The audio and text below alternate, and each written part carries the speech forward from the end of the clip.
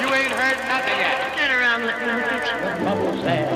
What am I going to do? Frankly, my dear, I'm gonna make him an offer. You talking to me? Are you not entertained? I don't know who you are. Why so serious? When I'm good, I'm very good. Simple. But when I'm bad, I'm better. He's a liar. Snap out of it. They call me Mr. The boy's best friend is his mother. You have no style. You're gonna bark all day, little dog.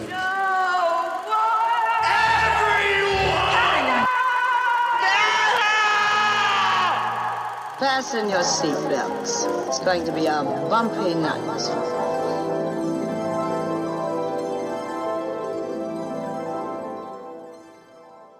Hello, and welcome back to the Tinsel Factory. My name is Caitlin, and I'm your host. Hope everybody had a great week.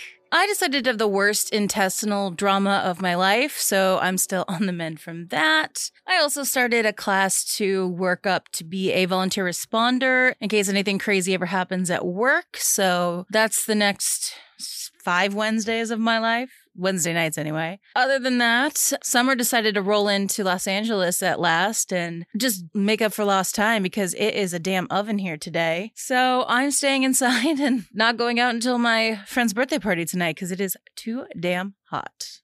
This week on Movie Theater Movie Reviews, we've got The Haunted Mansion. Now, Disney's been having a rough road for like the last year or two, as the decline in the quality of their films and the oversaturation of the market with the superhero content and the Star Wars films has led to several severe, costly losses. The movies just aren't making the money that they once used to because everyone's tired of them. Haunted Mansion is not going to turn that around for them, unfortunately. While it's significantly better than the 2003 film based on the theme park ride, this new Haunted Mansion has horrifically cheap CGI, which is a growing problem in the industry, which we'll talk on a little bit later down the road. And it also suffers from terrible editing and pacing, and it's just, the movie felt very slapped together. The good news is that the actors were busting their asses to try and make this movie good. Like the acting, all of the performances, very, very good, very strong. So at the very least, that makes it watchable, but it doesn't, get rid of the fact that it was just a very sloppily put together film. And, with the success of the whole Barbenheimer thing last weekend, that's still very much going on this weekend. So this movie is going to have the misfortune of just wrong place, wrong time, not being good enough to outweigh 2 films that were obviously reviewed very, very highly last week. If Mission Impossible couldn't make it through, this for sure ain't. On to strike updates. Still par for the course. No news as to when the writers or the actors in the AMPTP are going to go back to the table. This week, force majeure will come up for the writers, and that means that studios can opt to void out their writing contracts if they so choose. This would mean dumping all of them, mind you, as the rules of force majeure for the most part prevents studios from picking and choosing which contracts they'd like to get rid of. It's very much like you don't get a cherry pick which ones you keep. So that's where we're at with that.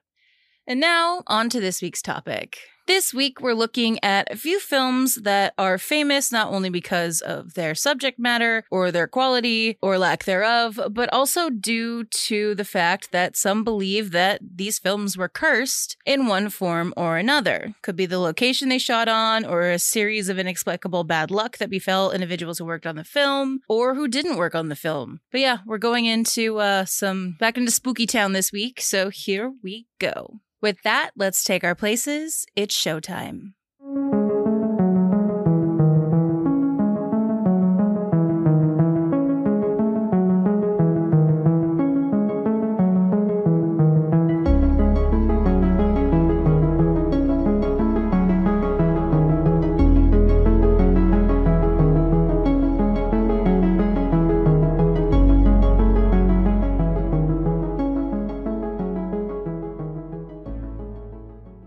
You've probably never heard of this first film, or maybe you know it by reputation because it's the movie that has John Wayne playing Genghis Khan. But 1956's The Conqueror is considered one of the worst films ever made, the extreme whitewashing being a major culprit for this, but also a series of mysterious illnesses, if you want to call it that followed after the production wrapped. Wayne had lobbied hard to get this part, and even back in the 1950s where whitewashing was way too common, there were people in the industry at the higher up level that were like, no, I think this is a bad idea. Maybe we shouldn't have this Caucasian cowboy playing a Mongolian warlord. But it was John Wayne, and dude was going to get his way one way or another. Historically, that tended to be how it worked out. So the film went forward at RKO, and to show how much he appreciated getting the role after throwing many a tantrum, the actor was constantly drunk on the set, and the production as a whole was just plagued with issues. If that's not bad enough, the production of the film probably gave a lot of people cancer. Literal cancer.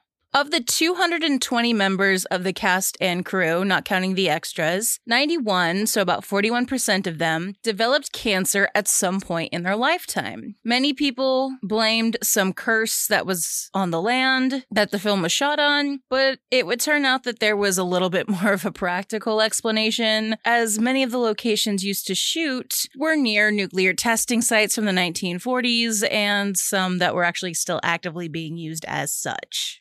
Some filming took place in Utah, including exteriors that were shot in the Escalante Desert, which is 137 miles downwind of the Nevada National Security Site, which received a heavy dose of nuclear fallout from the testing. While these places have been hotbeds for cancer in the people who lived on the land full-time during the time of the atomic testings, a group of people known as downwinders, it should be noted that the Conqueror crew's rates of developing cancer were at the national average of cancer diagnoses at this time, but what was odd is that the members of the crew that were being diagnosed with cancer were developing the disease at a far younger age than the national average. This could probably be attributed to the fact that in 1953, 11 above-ground nuclear tests occurred in the Nevada desert as a part of Operation Upshot Knothole. 2-ish years later, the cast and the crew spent several hellish weeks near the site, and producer Howard Hughes also shipped 60 tons of dirt from the set back to Hollywood in order to match the terrain for reshoots. Radiation can be stored in the dirt. The filmmakers had known about the nuclear tests, but at the time the federal government had assured residents that the tests proved no hazard to public health. In all, over 100 nuclear bombs were detonated in the area between 1951 and 1962.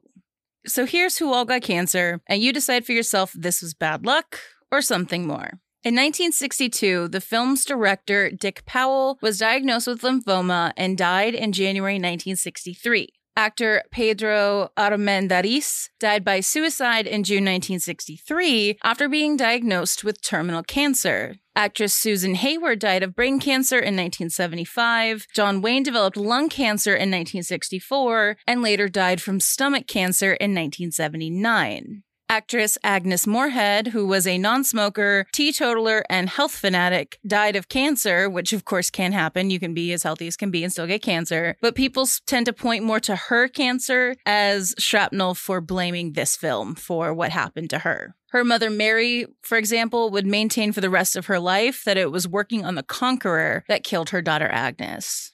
Going forward, actor John Hoyt died of lung cancer in 1991. Actor Lee Van Cleef died from a heart attack in 1989, but his secondary cause of death was listed as throat cancer. Several of Wayne's and Hayward's families who visited the set quite regularly also would be diagnosed with cancer and/or tumors. Wayne's son Michael developed skin cancer, and his other son Patrick had a benign tumor removed from his chest. Hayward's son had a benign tumor removed from his mouth. Reportedly, Hughes felt guilty about his decisions regarding production, which, knowing things about Howard Hughes, could go either way whether that's true or not, particularly over the decision to make this film at a hazardous site. As a result, he bought every print of the film he could find for $12 million and kept the movie out of circulation for many years until Universal Pictures purchased the film with his estate in 1979. The Conqueror, along with Ice Station Zebra, which was an espionage thriller film, are said to be two of the films Hughes watched obsessively during his final years.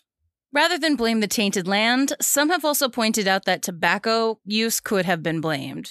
Wayne, for example, was a heavy smoker amongst a series of other vices, and his wife, Pilar Paulette, would actually blame her husband's smoking habit for his demise, not some radioactive desert. Experts have weighed in over the years as to whether or not the radiated land was to blame for the cancer diagnoses of the members of the cast and crew of this film, but it's been nearly impossible to prove conclusively. Given that the rates were in line with the national averages, despite the younger than average age several developed the disease, it's hard to say whether or not The Conqueror's production contributed to the illnesses of these individuals, but it probably didn't help either.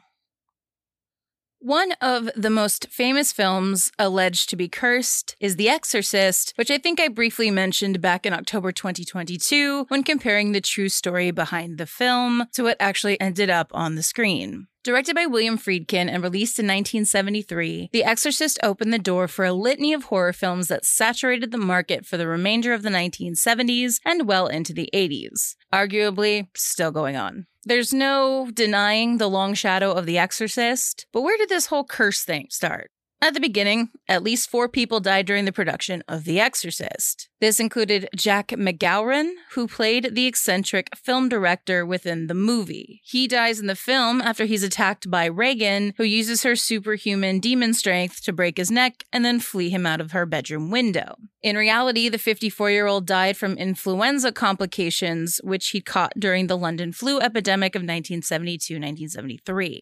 Another was Vasiliki Miliaros, I think is how you say it, who played Father Damien Caddis's mother, who passed away before The Exorcist was released, as did McGowran. The actor, who had no previous acting experience and was cast after being spotted at a restaurant, was ruled to have died from natural causes. She was a very elderly woman, so that one's less weird. On top of that, during the production, a larger than normal number of the cast and crew lost family members. Notably, Jason Miller, who played Father Caddis, almost lost his son to a near-fatal motorcycle accident during production. The film also suffered from major production delays, some of them caused by very strange things. The biggest one was when the set for Regan's family home burned down after a bird flew into a circuit box. Creepily, the only part of the set that survived was the bedroom where the exorcisms take place. After the incident, which caused a 6-week shooting delay, a priest was called in to bless the set because why tempt fate?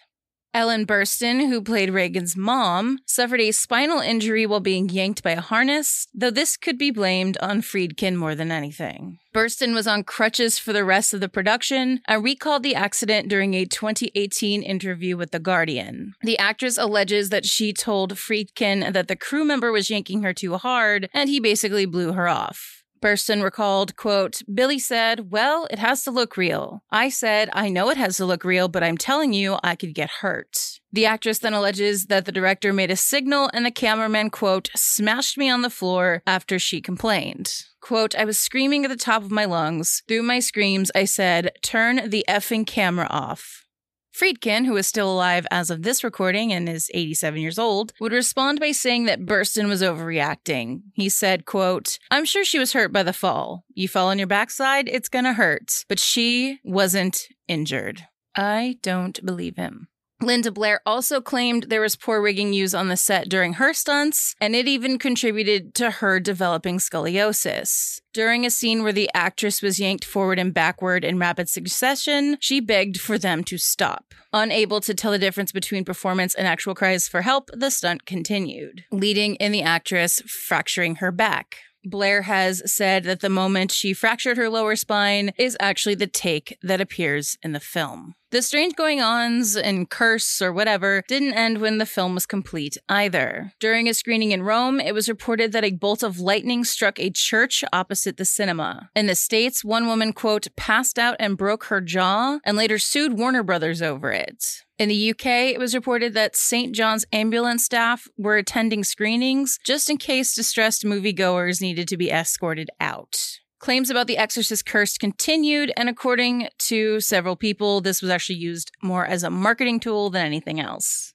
I mean, when it comes to for most of the curse stuff for this film, I think most of it can be blamed on Friedkin. The dude had a reputation for being anything but chill before this film, and he had a major reputation for basically being unhinged while having questionable set safety. It was basically like anything in the name of getting the shot.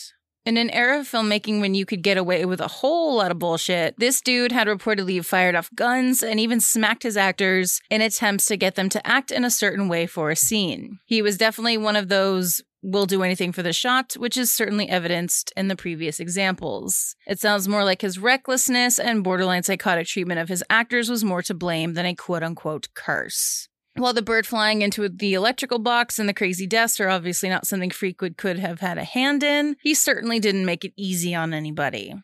And as a bonus, there's an actual serial killer present in the film. Radiologist Paul Bateson, who appeared in the hospital scenes where Reagan undergoes several tests, was convicted in 1979 for the murder of writer Addison Verrill. He was later linked to 6 other horrific murders involving the dismemberment of gay men that were thrown into the Hudson, but there was never enough evidence to convict him for those charges.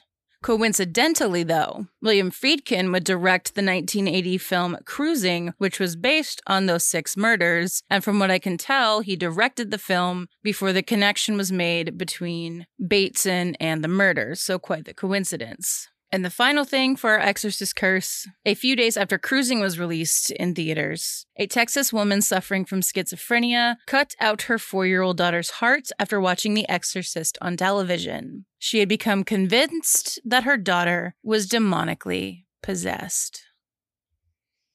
Just to keep the demon train going, let's take a look at some strange things that occurred on the set of 1976's The Omen. The strange occurrences and freak accidents began before some of the actors even made it to set. On the way to London in September 1975, star Gregory Peck's airplane was struck by lightning. A strange coincidence, but shit happens, and this wasn't a totally out-of-the-box thing to happen. Planes get struck by lightning on average once a day, but once a day somewhere in the world.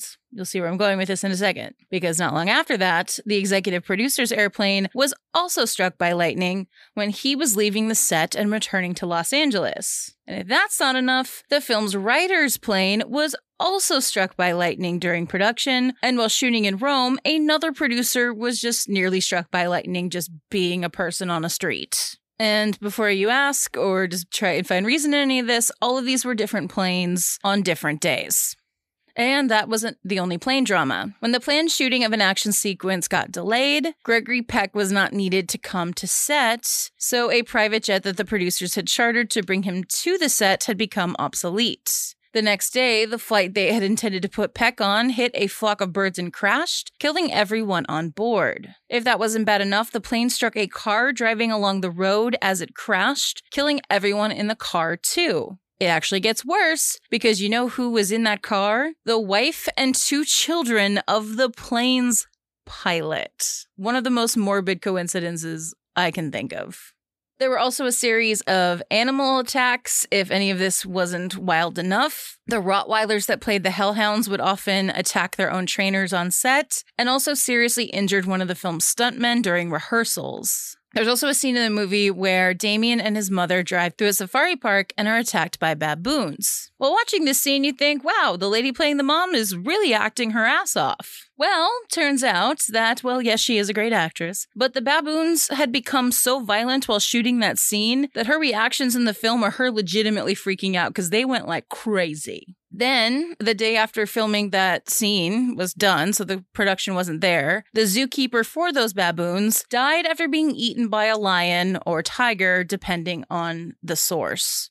One of the most graphic tragedies happened to Liz Moore, who was the assistant to the special effects designer John Richardson. The duo were driving through the Netherlands and ended up in a car accident. Richardson escaped with minor injuries, but Moore was decapitated by a tire that smashed through the window. The accident allegedly occurred on August 13th, 1976, which was a Friday, by a road sign that allegedly indicated it was 66.6 kilometers away from the town of Omen, with 2 M's. This is an unconfirmed rumor. I will say that a few times, but we are relaxing our relationship with the truth this month.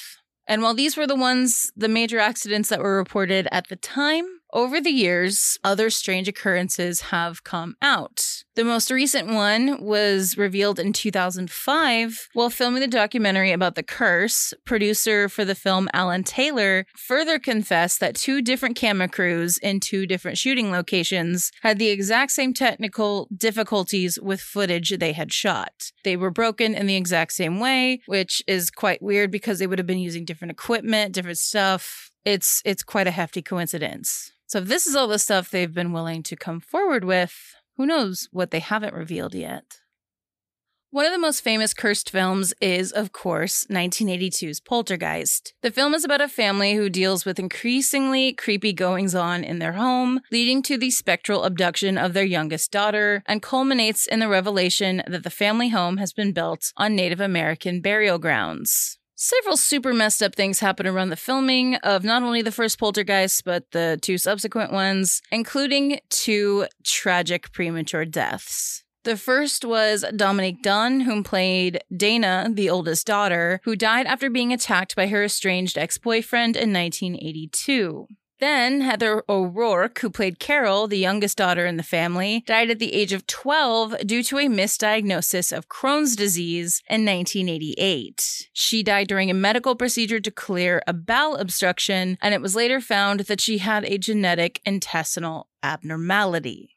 2 other members of the cast also died shortly after shooting their parts for one of the Poltergeist films, though to be fair, theirs are slightly less shocking due to their advanced ages. The first was Julian Beck, who died of stomach cancer shortly after he finished shooting Poltergeist 2 in 1983. Will Sampson, who played the Native American shaman in the second film, died after getting a heart-lung transplant, which was a procedure with a historically quite low survival rate. Over the years, people have claimed that these tragedies stemmed from several things, including the fact that the production allegedly used several real skeletons on set, which was cheaper than getting plastic ones at this time. This has never been corroborated, but it was very likely the case, as this was not an unusual practice at the time. Spielberg had just shot one of the Indiana Jones films, so he had access to, skeletons. It's not unlikely.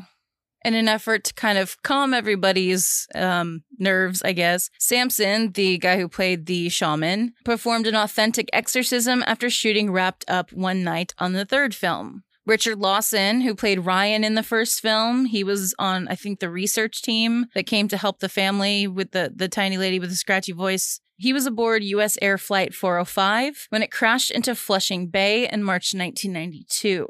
27 of the 51 on board were killed. Lawson survived, but the event has become yet another reason why people claim that the movie brought bad luck to its cast. The last victim of the Poltergeist curse is believed to be actor Lou Perryman, whom played the role of Pugsley in the original film. In 2009, the 67-year-old actor was murdered with an axe by a recently released ex-con that had broken into his home.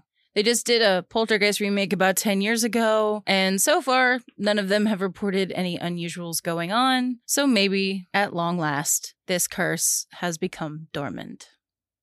And for our last one, here's a film that I had never heard of, and I'm willing to bet most of you haven't either. It's the story of a film so cursed, it never got made.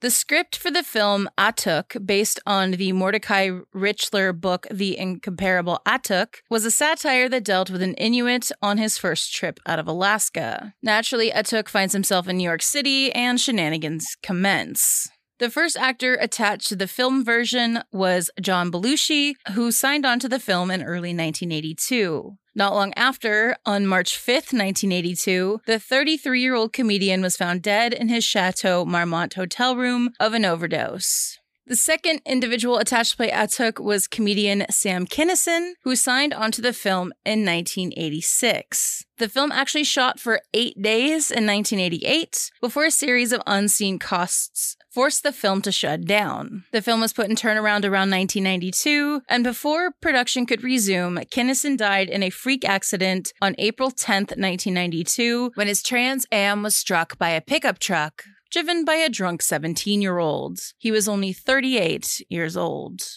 Next, the role was offered to John Candy, who began looking at the script in early 1994. On March 4th, 1994, the actor died of a heart attack while working in Mexico. Candy had reportedly asked his friend Michael O'Donoghue to also read the script in the hopes of also getting him a gig in the film. In November of that same year, O'Donoghue passed away. He had a history of chronic migraines and died from a cerebral hemorrhage at 54 years old.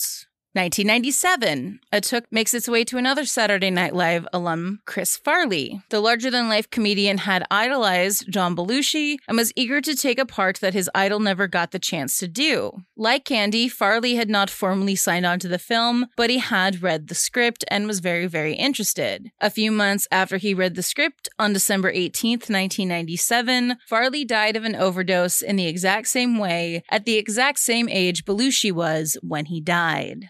Farley had also shown the script to his SNL co-star and friend Phil Hartman. 5 months after Farley died, Hartman was murdered in his sleep by his wife in a murder-suicide on May 28, 1998. Since then, no one has come near Atuk with a 20-foot pole.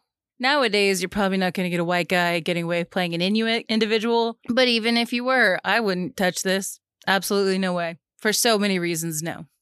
With all of these films, and for so much of what we covered this month, a lot of it can be attributed to the fact that we as humans like to find connections in an otherwise chaotic world, or make sense of something that is beyond our understanding when it comes to like the moon landing conspiracy stuff. For this week, most of the films that are considered cursed are horror movies or had supernatural themes, which honestly just amplify spooky vibes. Like, spooky things are going to happen on spooky films because spooky films are around, and it just kind of gives you that. Like, when you're living in that, it's a very different scenario. Like, as an example, I worked on a true crime show. Like, as much as I love true crime, being completely around it all of the time while we were shooting it made it very not fun to be around. Like it took me a long time to be able to consume true crime again because of that. So it stands to reason that like if you're in a horror movie and you're around scary stuff and you're screaming and running and, you know, special effects and all this stuff, it stands to reason that you're going to be a little bit spooked when you get home, and you're going to be a little bit more nervous when you hear a creak in the night or like a weird sound coming from somewhere inside the house, because you're just more mentally attuned to it. I was seeing true crime wherever I went back then. Not saying some spooky shit happened on these movies, specifically The Omen. The Omen ones are real creepy. But, you know, most things, if you dig hard enough, have practical explanations. So, were these films cursed? Or just subjects of horrific existential circumstance? I leave that to you, dear listeners, to decide.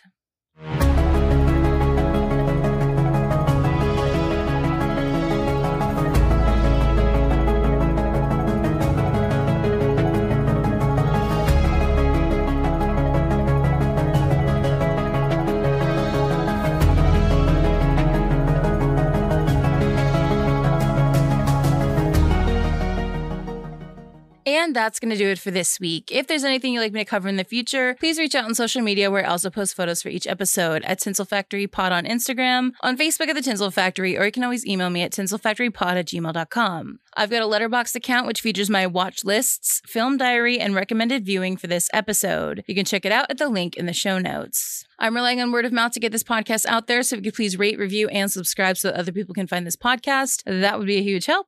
In order to keep making the podcast, I've also set up a support page, the link of which you can find in the show notes. If you'd like to help out in any way, I'd very much appreciate it. I've also got the Buy Me a Coffee. Somebody bought me a coffee this week. I totally forgot to look your name up. I'll try to remember and look at them next week, but thank you. I very much appreciate it. If you did that, I mean you, because only one person did it in the last couple weeks, but thank you. I've also got merch. Check it out at the link in the show notes. Next month, we're going back on the road for some more international film histories. Thanks again for listening, and until next time, that's a wrap.